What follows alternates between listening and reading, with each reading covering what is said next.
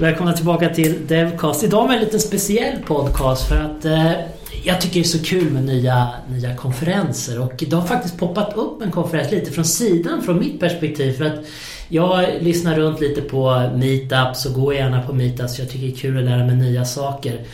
Och då mötte jag GOTO Stockholm. Och jag har liksom lite i bakgrunden av huvudet känt att det finns någonting som heter GOTO. Det är en konferens, det är coolt, men inte att det fanns i Stockholm. Så jag gick där och fick kontakt med Trifork som är ansvariga för GOTO Stockholm och också Thomas Anagrius som... är du chef här för kontoret? Jag är chef här på kontoret, ja. Oj, nu sträckte du på det också så här.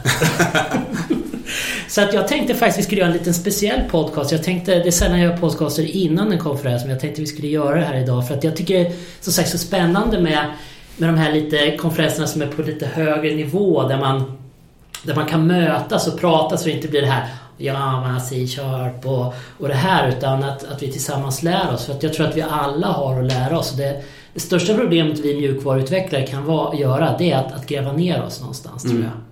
Och så välkommen hit Thomas. Jo, tack. Ja. Och du är ansvarig för här GOTO. Vi är på ert kontor och det är snart dags att det är ett par 3 veckor kvar. Ja, 2 veckor närmare faktiskt. Jag försökte vara lite snäll. Ja, så det är lite nervöst nu. Ja, men ska vi börja från början? Du kanske ska presentera dig och presentera företaget. Ja, Thomas Anagrius heter jag. Jag är mjukvaruutvecklare i grunden och det är det jag gör största delen av min tid. Därutöver så är jag chef här på kontoret Trifork i Stockholm. Och vi har funnits i Sverige i lite drygt 3 år. Och har nu fått för oss att vi vill ta GOTO till Stockholm också. Ja. Är det ni som har gjort hela GOTO-konceptet? Alltså inte i Stockholm, men ja, alltså Trifork startade GOTO för 20 år sedan. Det är faktiskt jubileum i år. Fast det är inte alltid hetat GOTO, utan det heter Yahoo tidigare. Det var Java and Object Orientation. Men alltså det var 96 någon gång och så det blev en kampanj nu alltså? Ja, det blev det i Köpenhamn. I Köpenhamn, inte i Stockholm. Ja, visst. Om man vill ha det så kan man få det. Så Köpenhamn, för Trifork fick jag reda på ett danskt bolag. Ja, det stämmer. Så det är där som det började också, GOTO. Jag är också dansk och det är därför jag har en liten brutning. Men ja, det är dansk och alltså det först de senaste åren, nästan 15 åren faktiskt, vi har haft konferenser inte bara i Danmark då. Jag gick in på er sida för jag tyckte det var lite spännande. Så ni har ju varit i Amsterdam, i London, var i USA också? Ja, i Chicago. Och vi försöker, alltså nu är det ungefär 15 konferenser vi har varje år. Inte alla är brandat som GOTO, men det är lite samma stil allihopa. Vad är anledningen till att ni vill göra GOTO generellt? Ja, men alltså i grunden så gör vi ju konferenser åt oss själva. Vi gör konferenser som vi vill vara med på själva. Så vi försöker hitta ett tema eller flera stycken som vi är intresserade av och som vi tycker är relevanta för industrin. Och ja, det är också en utbildning av egna anställda. Så man kan säga också när du säger som är intressanta, vilken målgrupp är det? Det är utvecklare. Alltså man kan säga att huvuddelen av deltagarna är IT-arkitekter eller teamleads och liknande. Så folk som har en ambition om att förstå vad det är som kommer inom de nästa par åren. Så man kan säga att, och det är precis som jag sa i början på podcasten här alldeles nyss, att det här är ju inte liksom för att lära sig Java eller lära sig C-sharp och sånt. Visserligen använder man ju språk som exempel, men det är inte det som är meningen med konferensen, utan när vi går ett snäpp högre.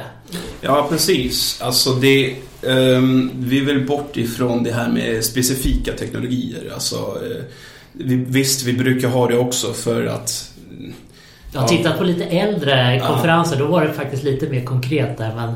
Men det är båda och. Därför att du, alltså, som anställd i något företag så måste du kunna övertyga din chef om att du ska med på den här konferensen. Och det är bra om det faktiskt också handlar lite grann om den teknologin ni sitter med idag. Men alltså, ambitionen är att försöka hitta liksom det här abstrakta koncept som liksom arkitektur och samarbete och team culture och sådana saker som är generella, men gör det på ett sätt som vi tittar framåt. Så det är liksom, vad är det om 2 år? Vad kommer alla göra där? Och det är det som jag tycker är jättespännande. Visst är det kul med konferensen och så, men det så visar det ju vart ni har satsat era hästar på ämnen och sånt där. Och jag antar att det är för att ni tycker att de här ämnena är speciellt viktiga och intressanta och precis som du sa, för framtiden. Så det här tycker jag vore roligt nu att liksom se vad tror vi om framtiden? För ni har ju ändå funderat mycket genom den här konferensen. Och när jag har gått igenom den, gjort såna här små ringar, och det är ju några begrepp som dyker upp, och även i er själva, vad heter den där subtitle-grejen på konferensen? Det kommer jag inte ihåg. Kan du den utan till? Det står någonting om Cloud Native Applications. Det är liksom huvudöverskriften. Precis. Så jag ser mycket om cloud, jag ser mycket om microservices, lite om automation, infrastructure as a code och sånt där. Jag jobbar ju med de sakerna, så jag är ju jätteglad. Men utifrån ditt perspektiv, varför just de grejerna? Alltså, GOTO Stockholm är lite speciell jämfört med många andra GOTO-konferenser, för att vi har valt att fokusera lite mer här första gången i alla fall. Så det blir en succé. Men det ämnet som vi har valt, det är Cloud Native Applications. Så allt som krävs för att kunna ta existerande teknologi och föra det över i molnet egentligen. Och alltså det är saker som arkitektur, hur ska man börja tänka kring sina applikationer, vad behöver man ändra i sättet att tänka på databaser eller tänka på disk och sådana saker, för det är inte samma sak längre att skriva en applikation som ska köra på en maskin som står i hörnet eller en maskin som kör någonstans. Och du vet inte om du har en disk, och du vet inte om du har en internetförbindelse, och du vet inte om du har tillgång till databasen hela tiden. Vad tycker du är jätteintressant, för jag brukar ofta prata om de här ämnena, så det är roligt att höra vad du tycker. Vad tycker du är det största problemet, eller vad när man då, precis som du säger, man tar sin gamla treskiktade lösning som man har haft med kanske till och med databasen på samma server som webbapplikationen. Oftast, ja, och sen går det upp i molnet och så börjar man sprida det, och man försöker. Vad har du sett som liksom största problemen där? Men största problemet tycker jag att det blir mer komplext, och att det gör att utvecklare inte kan fokusera på det som utvecklingen egentligen handlar om. Det handlar om att skapa värde för din kund eller för ditt företag. Och ju mer du måste fokusera på infrastruktur och på fail tolerance eller fault tolerance och sådana här saker, ju mindre kan du fokusera på business value. Och det är ju jättetråkigt. Och när allt flyttar till molnet, det blir mer och mer komplext. Då måste vi också börja hitta några abstraktioner på molnet som gör att det blir lättare att jobba med. Vad menar du med en abstraktion? Vi pratar mycket om det här som heter platform as a service, att man har tjänster för att slippa lite av det här med VMs och diskar och infrastruktur. Är det där du tänker på? Exempel? Ja, men en abstraktion, det enklaste sättet att förstå det är väl som i programmeringsspråk. Där har du liksom bare metal, du har microcode och så vidare. Sen bygger du språk upp på det, och sen bygger du större och större abstraktioner på det, så det blir lätt att jobba med i slutändan. Och jag tycker att samma sak börjar hända på serversidan med infrastruktur. Menar typ docker och containers och sånt? Ja, det, men också saker som bygger på docker. Som man inte ens behöver att i slutändan förhoppningsvis behöver tänka på att du har en server överhuvudtaget. Utan att du har någonstans ett moln till exempel. Du har någonting som du gör en installation på. Du gör inte en deployment, du gör en installation. Och den skillnaden där är faktiskt ganska intressant. För alltså, det enda du vill göra det är egentligen att köra din applikation någonstans. Allt annat, allt som ligger emellan, det är bara saker vi måste göra för att komma dit. Och ju mer abstraktion vi kan göra över det här, alltså ju enklare kan det bli att göra det här, så man inte behöver tänka på att databasen, om den kör någon annanstans, om den är tillgänglig och så vidare.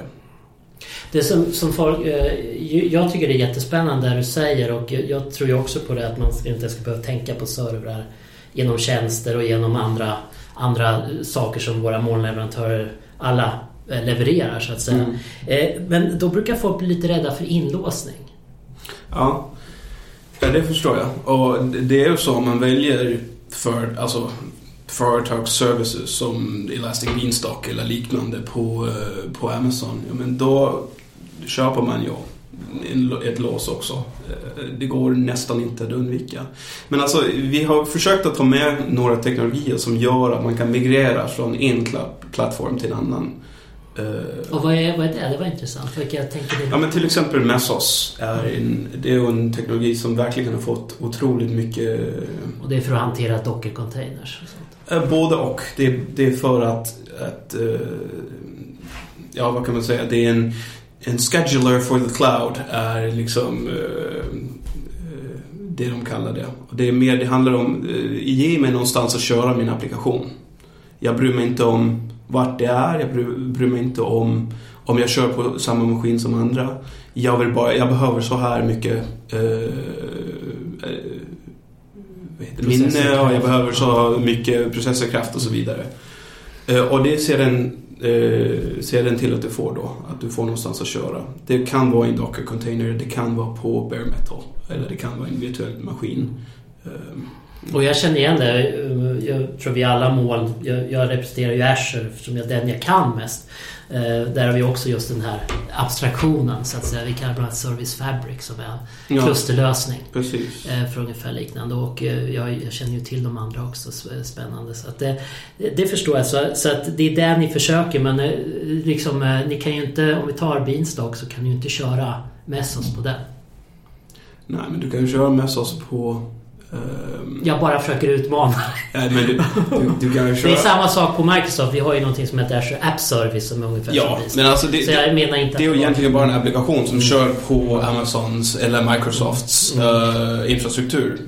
Sen kan man välja ett annat program som kan köra på båda delarna. En annan grej är också man kan börja... Eller båda delarna samtidigt. Det är också ganska intressant. Så att du kan säga... Ja, men beroende på vad Microsoft vill ha för sina services just nu eller Amazon. Ja, men det blir ju så. Och det är ju ganska intressant att man väljer att flytta på sin applikation. För det är ju en del av det här med att vara cloud native. Att du ska kunna dö när som helst och starta upp någon annanstans och take off where you left off, right? Att man ska kunna göra sådana saker. Det är otroligt spännande, men också jättesvårt om man vill göra något som är mer komplext än bara en liten simpel app.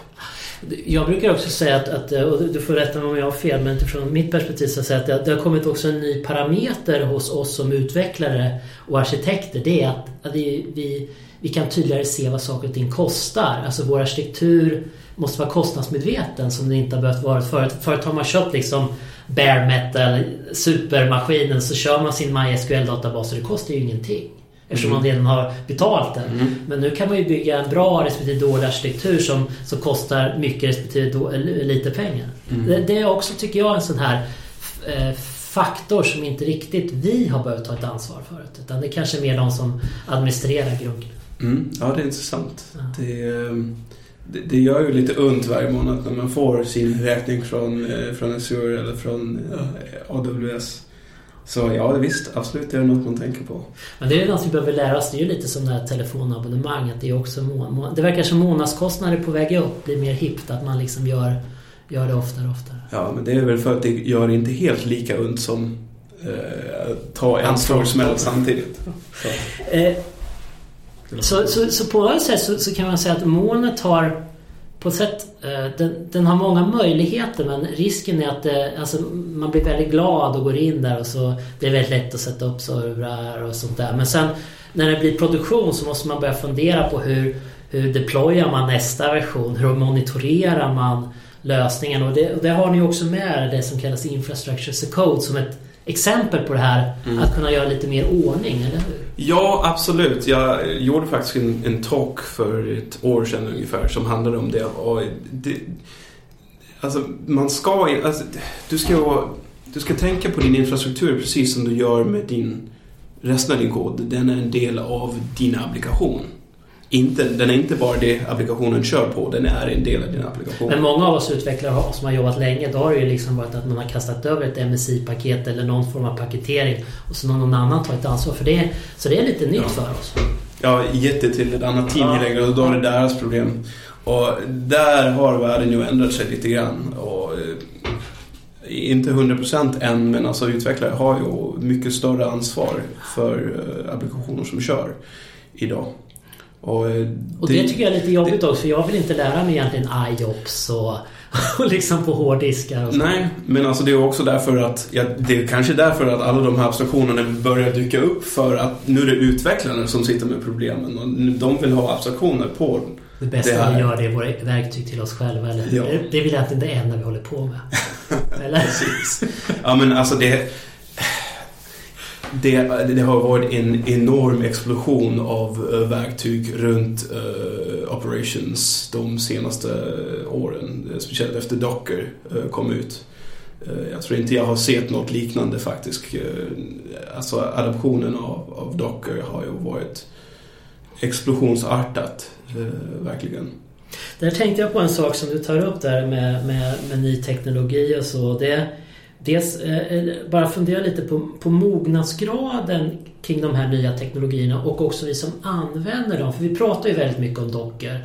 Men hur många är det som egentligen har det i produktion idag? Och även också om vi tar det här DevOps, man pratar om infrastructure code, och hur många är det som verkligen har det? Vad är din erfarenhet av det? Mitt intryck är att väldigt, väldigt många använder det faktiskt. Och de använder det kanske inte till allt, men en stor del av infrastruktur, alltså företag som Spotify och liknande, har stora delar av deras infrastruktur körande i containers.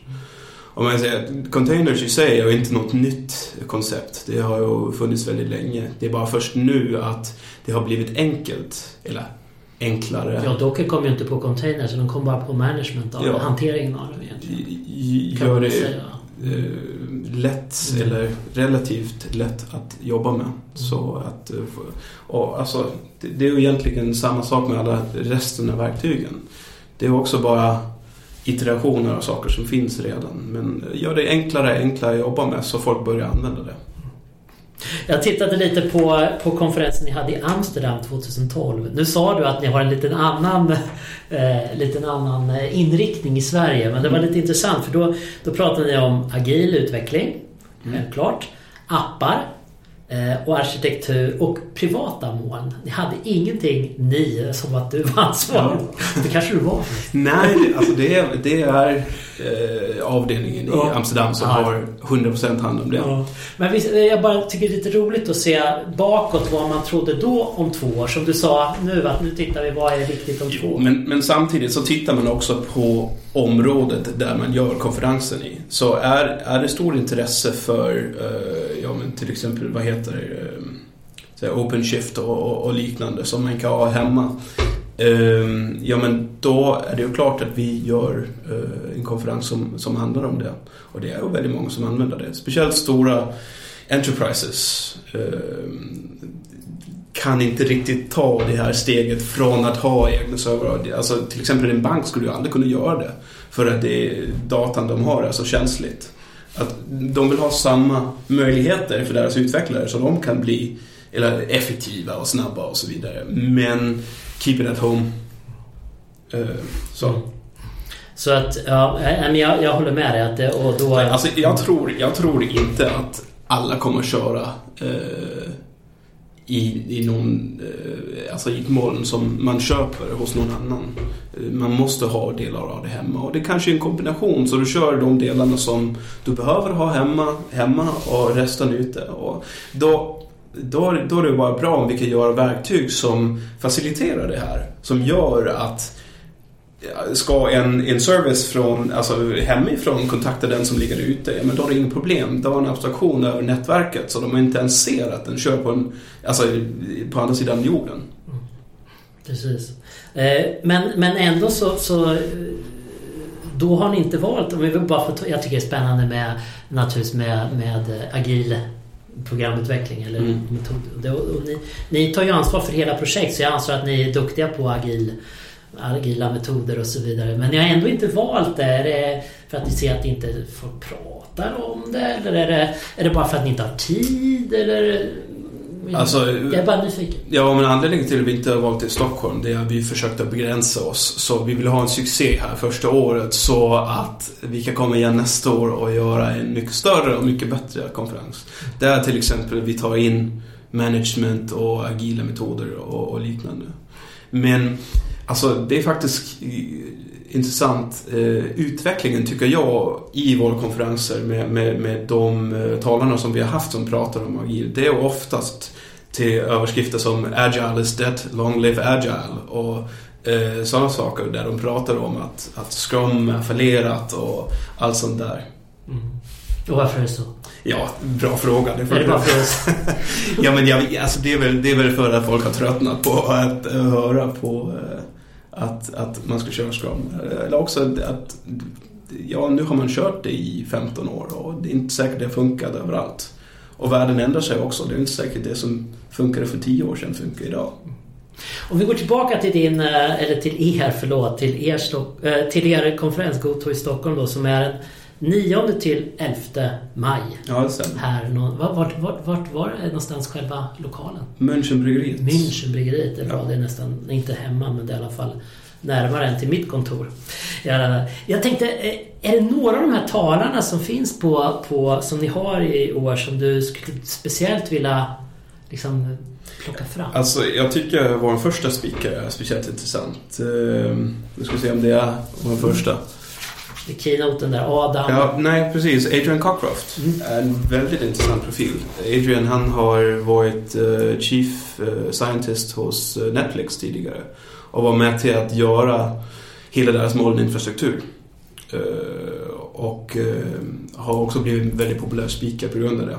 Jag kan säga att Netflix är väl den mest kända målstrukturen med deras Chaos Monkey och ja, men precis, alltså de har släppt väldigt många av sina verktyg som är open source, och att det känns ju som att i hela kulturen i företaget är det byggt runt att göra små isolated services som kan prata med varandra över nätverket, och har haft enorm succé med det också. De har ju otroligt fin infrastruktur och så det ska bli jättespännande. Du har ju många här om Microservices, och jag tycker det är en av riktigt av bubblarna det här året. Ja, men det är ju det. Och Microservices, Freudian slip. Microservices är intressant, och det är intressant kanske på grund av att det är lite hypat. Så talks kommer inte bara handla om varför det är bra. Det kommer också handla om när man ska använda det, när man inte ska. Varför det är dåligt, varför det är bra, vad alternativen är och så vidare. För det är ju bara en arkitektonisk stil, kan man säga. Mer än så är det ju inte. Så man kan välja att använda det. Och det är ju för att hålla sig i det här temat. Okej, nu har vi moln. Nu har vi massa containers överallt. Vad gör vi med dem? Hur testar vi dem? Hur kommunicerar de med varandra? Hur använder man dem effektivt? Ja. Och jag tror inte det är någon som vet hur man gör det egentligen idag. Men vi arbetar oss fram mot det. Det är en ständig utveckling. Precis. En bubblare där som ni inte har med, eller ni kanske har med implicit, som jag faktiskt satsar ett hårt på, eller inte att man tror på, det är domain-driven design kommer tillbaka. bland annat på grund av Microservices och sånt. Jag har sett det lite, nu kanske jag pratar i egen sak, men jag tycker att det känns som att det är på väg. Och det är ett bra sätt att dela upp både när vi jobbar med SQL-databaser men också med microservices. Att vi får de här aggregaten och så vidare.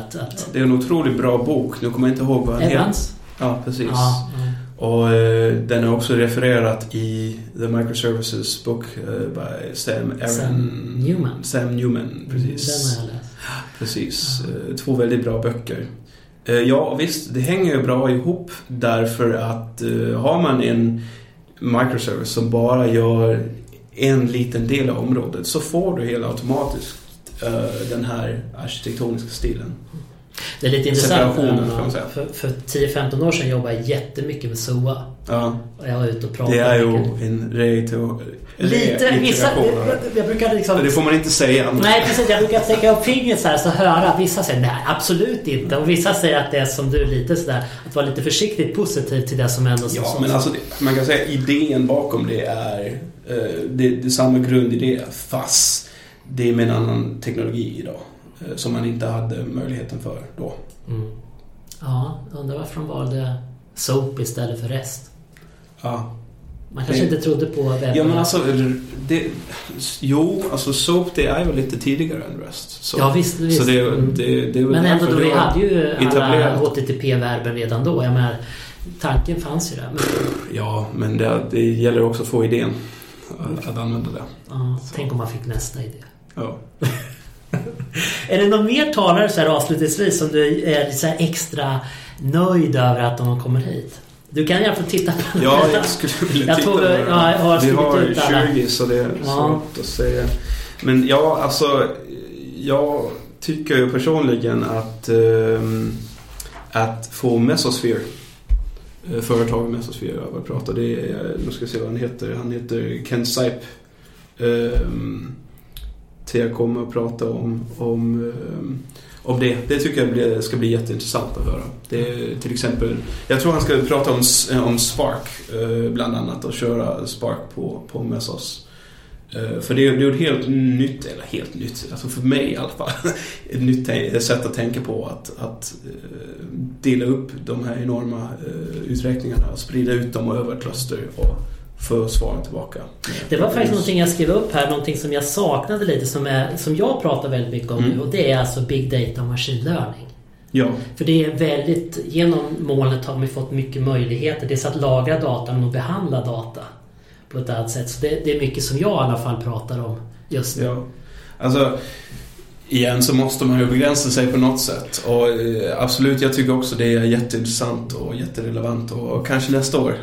Vi behöver ju folk i Stockholm till hjälp oss med att definiera vad konferensen ska handla om. Så en del av mitt arbete det är egentligen att gå ut och prata med stora företag och intressanta människor i Stockholm.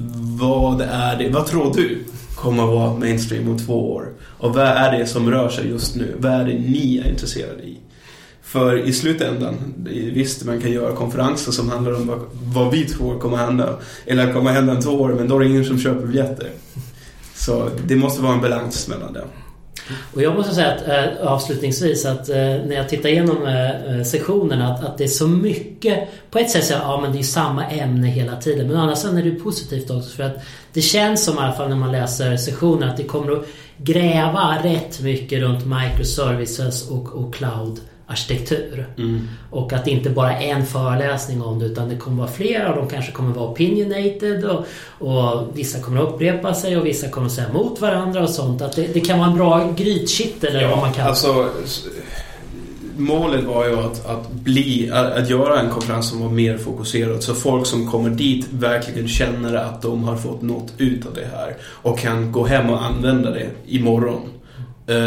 Alltså, om de sitter och tänker på ska vi använda microservices eller ska vi börja med infrastructure as code, ja, men då kan de gå hem och säga ja eller nej, det är det vi ska göra. Så avslutningsvis, tack så mycket Thomas för att du tog tid, och lycka till på konferensen. Jag kommer att vara där, jag kommer alltså vara där som åhörare, och jag kommer att riktigt grotta ner mig i microservices, för det är någonting jag verkligen vill. Och så kan jag stänga av telefonen så ingen annan stör mig. Tack så mycket. Tack så.